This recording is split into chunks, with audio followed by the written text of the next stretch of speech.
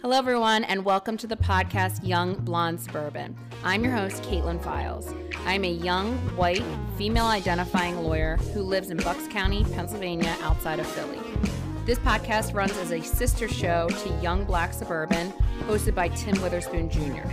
The Young Suburban podcast hosts guests to engage in conversation about their different life journeys and perspectives. My show, Young Blonde, has a special focus on badass babes out there doing the damn thing. So welcome and thank you for tuning in. Let's jump into today's episode. All right, everyone, welcome back. Hi, Najaya. How are you? Hi, I'm good. Thank you so much for being on here. And Najaya Allen is your full name, correct? Yes. Well, thanks for being a guest today on Young Blonde Suburban. I'm very excited to have you.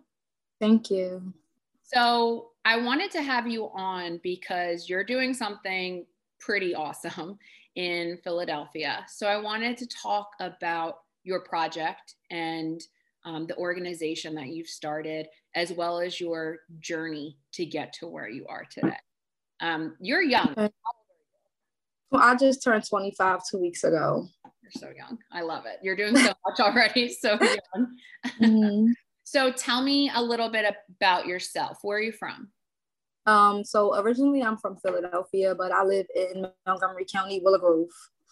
Currently? Yeah. What part of Philly did you grow up in? North Philly, North Philadelphia. Okay. So near like Sixth Semester, Thompson Street, like in the lower, like North Philadelphia area. Okay. And we actually connected through Instagram. Correct. Yeah.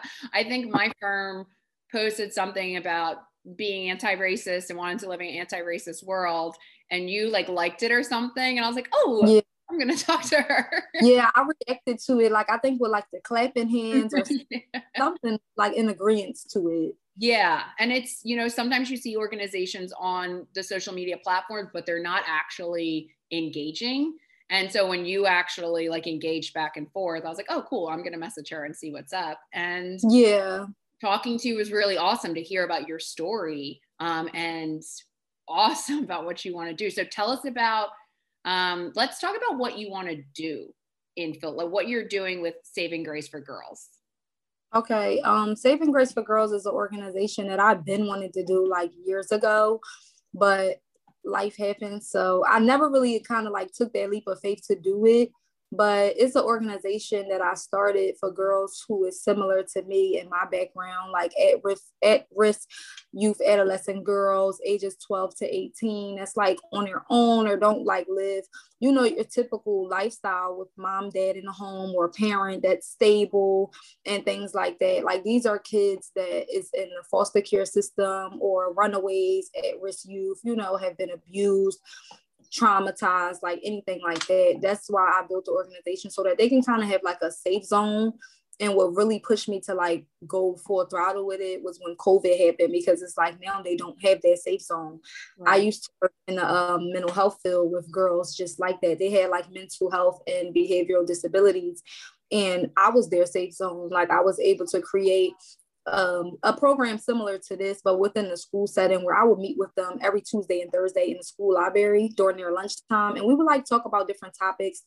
We'll talk about things like self-esteem, or we'll talk about peer pressure, relationships, safe sex, how to stay focused in school, how to get through their life struggles and things. Because a lot of times people don't really feel like kids or younger children have reasons to be stressed or reasons to feel the way they do, because it's you're a child, you don't have no responsibilities, but all in all, they go through things too. In the generation that we're in right now, it's totally different from even when I was younger, and I'm not that old. This social media has really taken a toll on them, and a lot of kids are being cyberbullied or peer pressure to believe that they have to be a certain way, do certain things, or live a certain lifestyle. And I just wanted to create that safe zone for them to really push them to their full potential, because they already counted out by being in a situation that they are being less fortunate, or being a child who has anger problems, a teen mom, things like that. People are going to look at them as if you're not going to be anything. You're just going to fall right into the statistics and be nothing. So I created an organization to really push them through that. And this is something you mentioned that you have a background in, you Correct. grew up in foster care?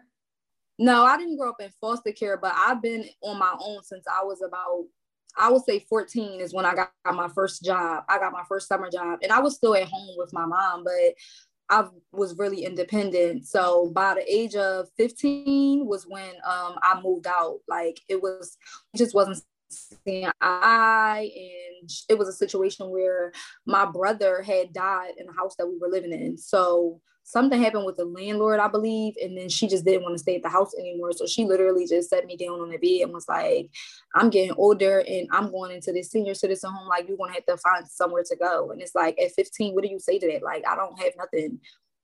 Yeah. I'm only years old. So I went and stayed with one of my friends that I didn't even know that long. That's still like my best friend till this day. We're really close. And she was in a similar situation as well, but she was still home with her mom. But her mom was not like active and things like that. She was independent as well. And I ended up staying with her for a few months while we were still in high school together. But that situation didn't work out that long because I was paying her mom rent because I was working, but it was like, I was working at like a breakfast store, McDonald's, little jobs, like making little money, but I still was responsible. So I knew like, I didn't want to stay in this lady's house for free. Right. So I would pay her what I can every month. And I'm thinking she's putting it towards her bills. But the whole time, I don't know what she was doing with the money, because by the time I turned 16, she told me and my friend, like, y'all have to find somewhere to go because I'm getting evicted. Wow. So, and you're in high school. You're still in school. High school. You're going through high school and you're working a job. You're paying rent, and you were working 2 jobs, and you didn't have the family support at home. No. And then you get kicked out of where you had found a safe space to be. Yes. Okay. And she told us that she was getting evicted, and she decided to like start all over again in Atlanta, Georgia, with some man. So me and my friend was literally on our own, and she was just like, let's move together. But that didn't work out because she was already in the foster care system before. So she was still kind of acquainted with some of the people who helped her, and they was able to get her placed in a home, like independent living type of thing. Right. And they paid like her rent for free and everything. So I couldn't go with her. So I was just on my own. So what I did was, You were 16 at the time? I was 16 at the time. Yep. So I went and started looking on Craigslist and like the, little websites to look for like the student rooms, but they required you to be 18. So I did find a landlord, and I lied. And I told him that I was 18, but I had like my rent money up front, like I was saving, and I paid him 6 months up front for the room. I think the room at the time was like $375. So I paid him 6 months in advance. So he kind of thought like, okay, she really 18, because what 16-year-old is going to be this responsible. But over time, like, he found out that I was lying, but I was already a good tenant, and I explained to him why I did it, and he just let me stay. And he was actually like encouraging me to stay longer, but I already had plans to go, off to college and whatever. So I stayed there from 16 until I was finished with high school at 18. Okay. And then you just mentioned college. You went on to college? Yeah. So very impressive. My 12th grade year, I already had like a lot of credit. So I only had 2 classes once I got to 12th grade. So I was done for the day at like 10:30. So I would leave school at 10:30 and go straight to work like from 11 to like 8 o'clock at night.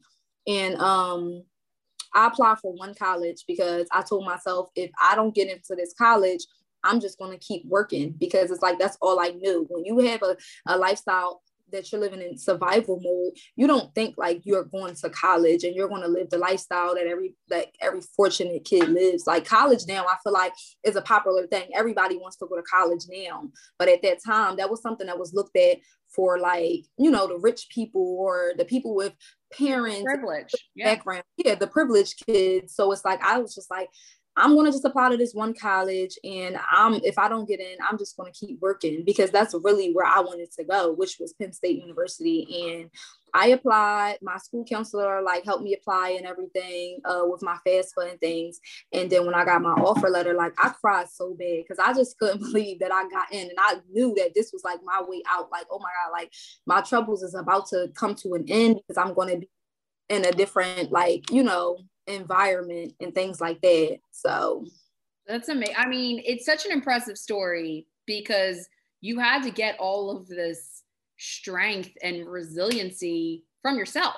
It doesn't sound like you really had a support system. No. And the thing is, my family ended up showing up at my high school graduation. Like from the time I left home with my mom up until the time I graduated, I was not talking to nobody. I was literally like out here, just me and my best friend. Like it was just us. I didn't really have a lot of people that I was talking to and things like that because we had our own issues going on, and I just was over it. Like I had to get my life together at 16. So yeah, they showed up at my high school graduation with like flowers and telling me like, you know, how proud they were because I was the first one to graduate high school. So I forgave them and I kind of like, you know, accepted the gifts and things, but it still was like, I'm still starting a whole new life now and y'all really not going to see me. Right. But it was what it was. I was just happy to be able to get away. I mean, I have to tell you from someone who grew up with privilege, when I was 16, I was not doing anything close to what you were capable of doing on your own. And I think most kids with privilege would actually be astounded with the amount of strength and maturity you had at the age of 16. And it's just something that when you're living in a privileged bubble, which I live in, I grew up in Bucks County, a very privileged area.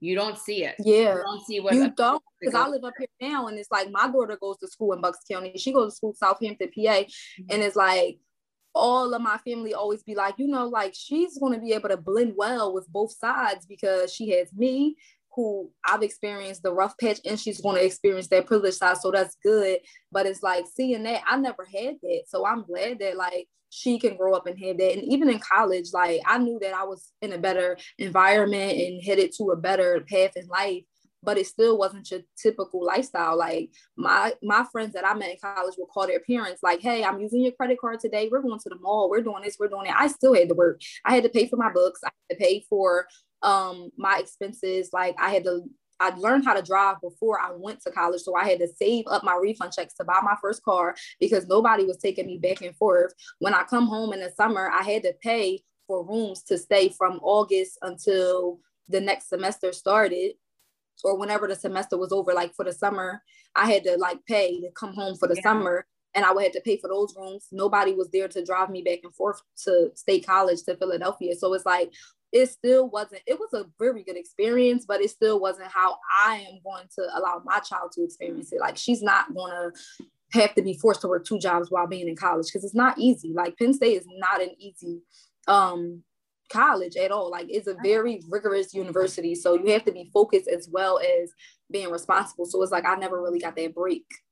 Yeah, no, it's so impressive you got in. Penn State's a hard school to get into, especially Penn State, Maine. That's why everybody to be like, you go to Maine, like, or you go to the, I'm like, University Park, Maine campus, like. Yeah, it's very impressive to get into Penn State, Maine, and I think people from this area recognize how impressive that is.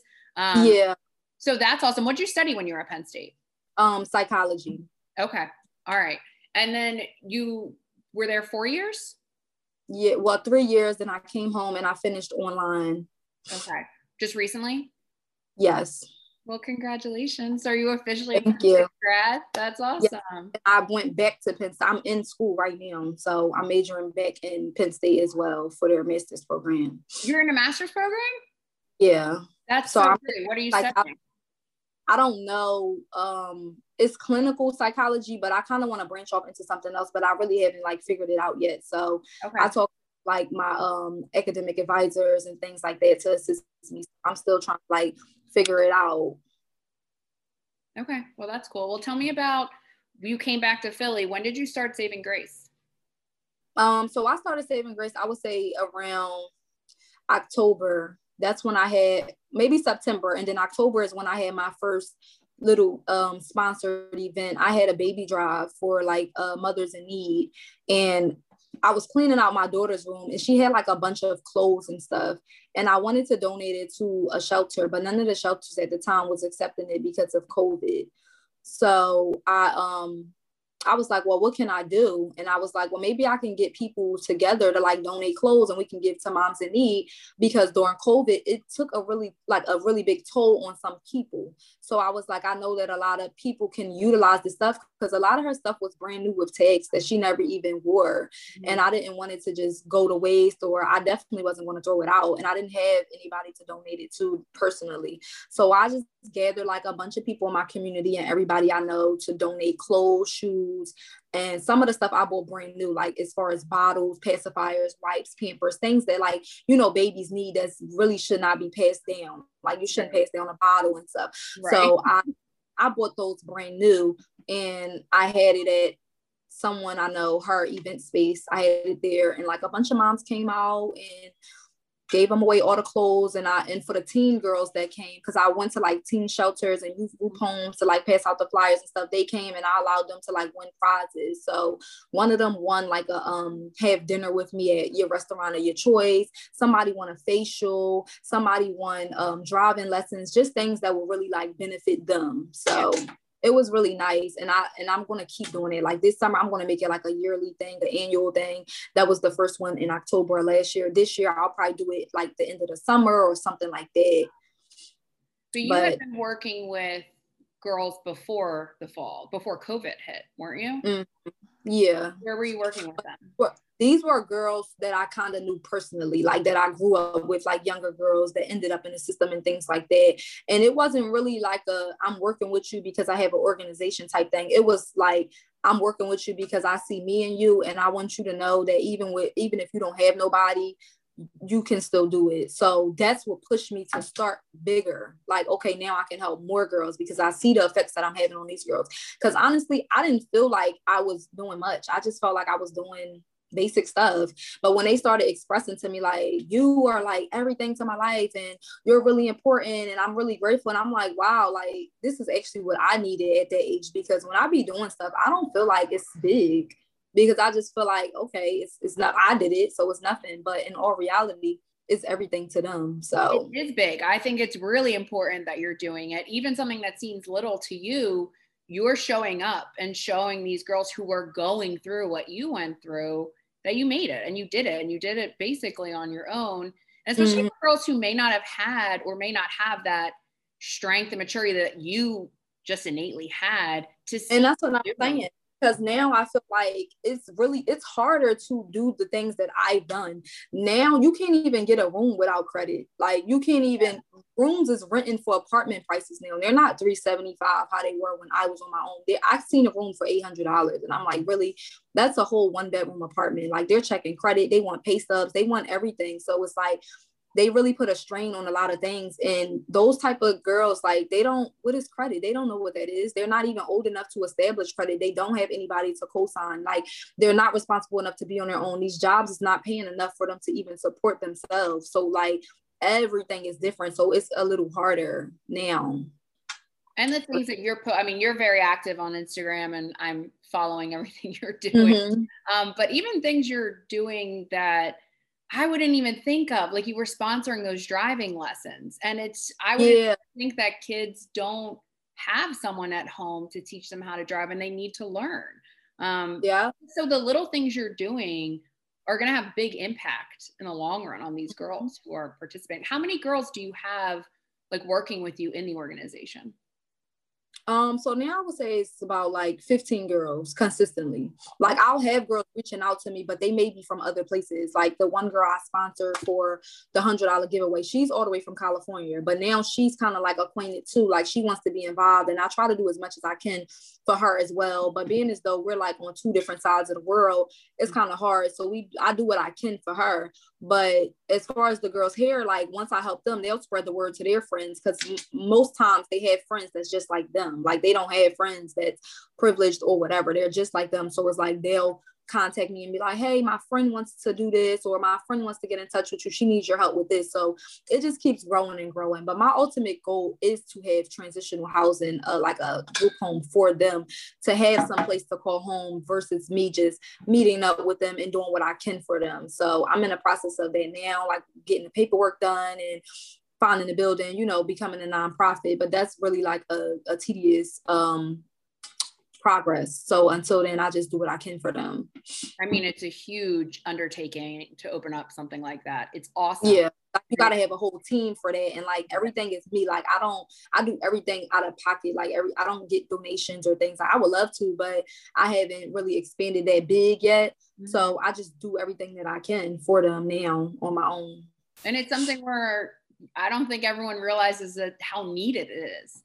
Just hearing that you have 15 girls alone in Philly area, and you probably still have so many more yet to reach. Many more, and it makes me sad that I can't help them all, because I'll be like, okay, like I'm gonna help you, but like you gotta hold on, because like it's just me. So I'll be having them like have to wait a little bit, or I'll just do something little, but I want to help all of them. Like, and right now in COVID, you're having, I think what do you do, weekly like Zoom meetings with them? Yeah, so I started that. I'm going to do like weekly Zoom meetings, because they don't have the transportation to like get to me or us meet up and things like that. So I said that we'll have like a weekly Zoom meeting where we'll just talk about different stuff, topics of their choice, so they can have their safe zone. They can meet other girls that's like them, so they can know that they're not alone, and we can just communicate and make sure, like, to check in with their mental health, keep them focused with school, because I know with the virtual learning, like a lot of them tell me it's hard for me to stay focused. I always ask them like, how are your grades?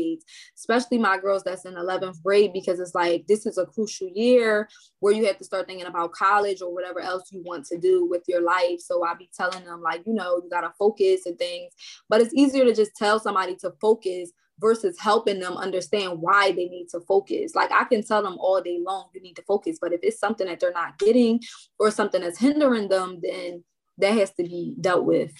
Yeah, and just creating that safe space. And also, I told you, like, a lot of girls reach out that's not in Philadelphia, so that gives them opportunity to still, be in a loop of things and to like feel that support.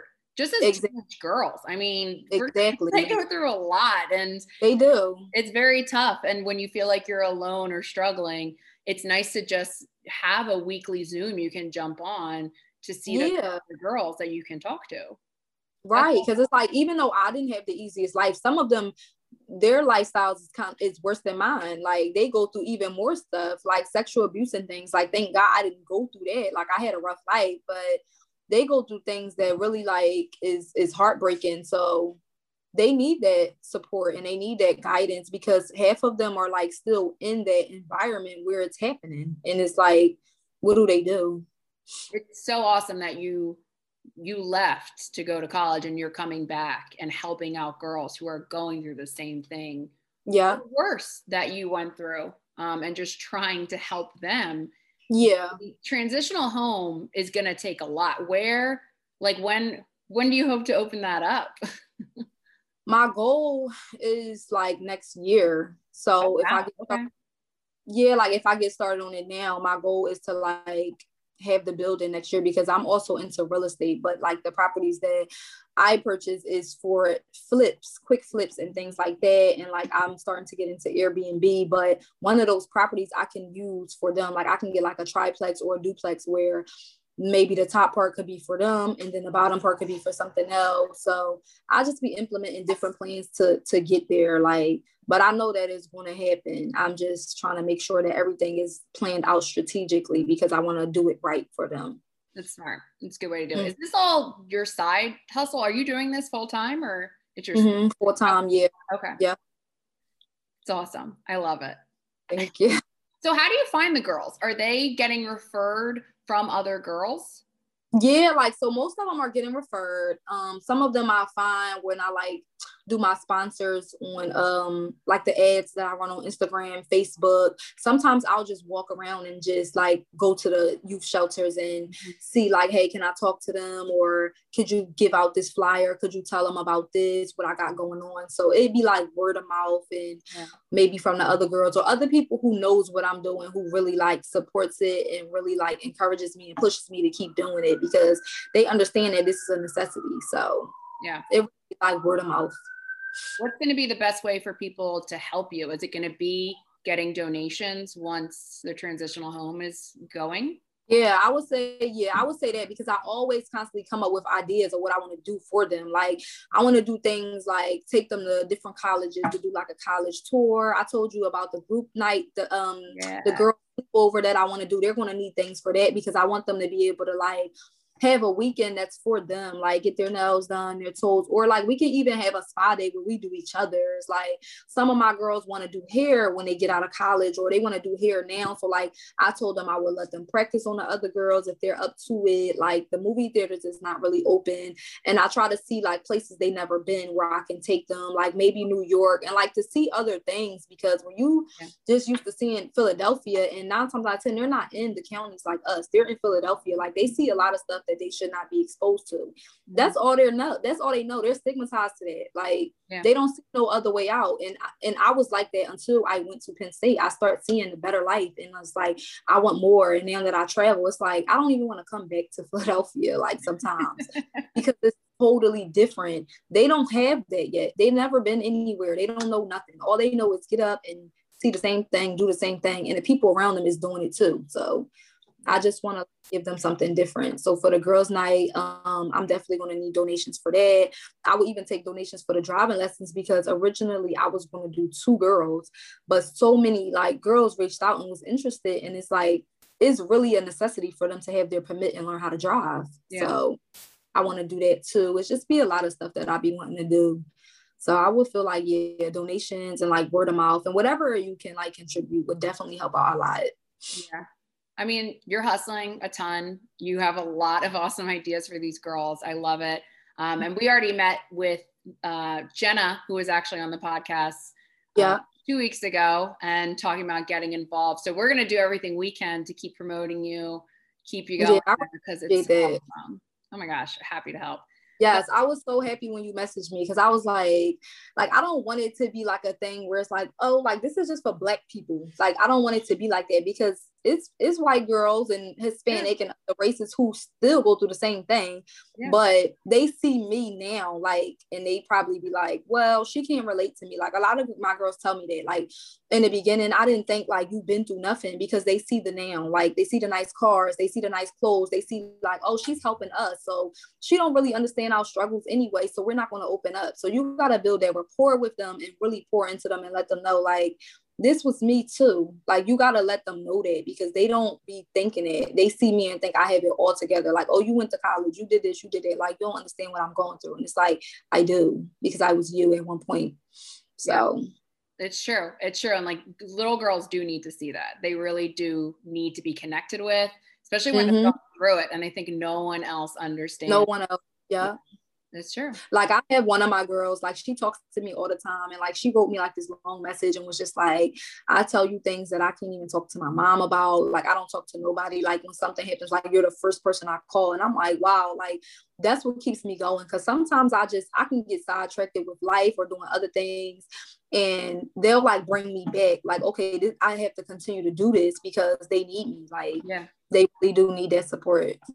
That's so awesome. I love what you're doing. I'm so happy you were here with us today. Me too. I know. I can't wait to promote this. Najee, we always close the episode with asking a question of everyone. So what brings you joy? What brings me joy and the self-rewarding feeling is being able to help someone who is going through something, like even if it's having a bad day. Like the whole month of March, I dedicated myself to doing something to make another person's day. Like I would pay for the person food behind me every Friday. I would pay for the person's food behind me wherever I stop. So I go to Starbucks a lot, so I'll just pay for their food. And like one day this guy, like he had to catch up to me in traffic because my music was blasting. I was having a whole concert in the car. But he was like so happy. He was so happy that like I did that. He thanked me. He tried to like give me the money back and stuff, but I was like, no. So I just would say what brings me joy is making other people happy, specifically youth girls though, because like youth girls that was like me, because it's so easy to just constantly feel down when you're going through so much. So that's really what brings me joy, is making other people feel happy and motivating them and speaking life into them, making them feel like, okay, I have one more day of fighting, like another fighting chance. Yeah, that's awesome. I love that. That was so beautiful. Well, thank you so much for being here today, Najea. And I hope Saving Grace for Girls really takes off, and we'll be working together a lot in the future. Yes, thank you. All right. Thank you. You're welcome. Have a good one. All right. See you, Najea.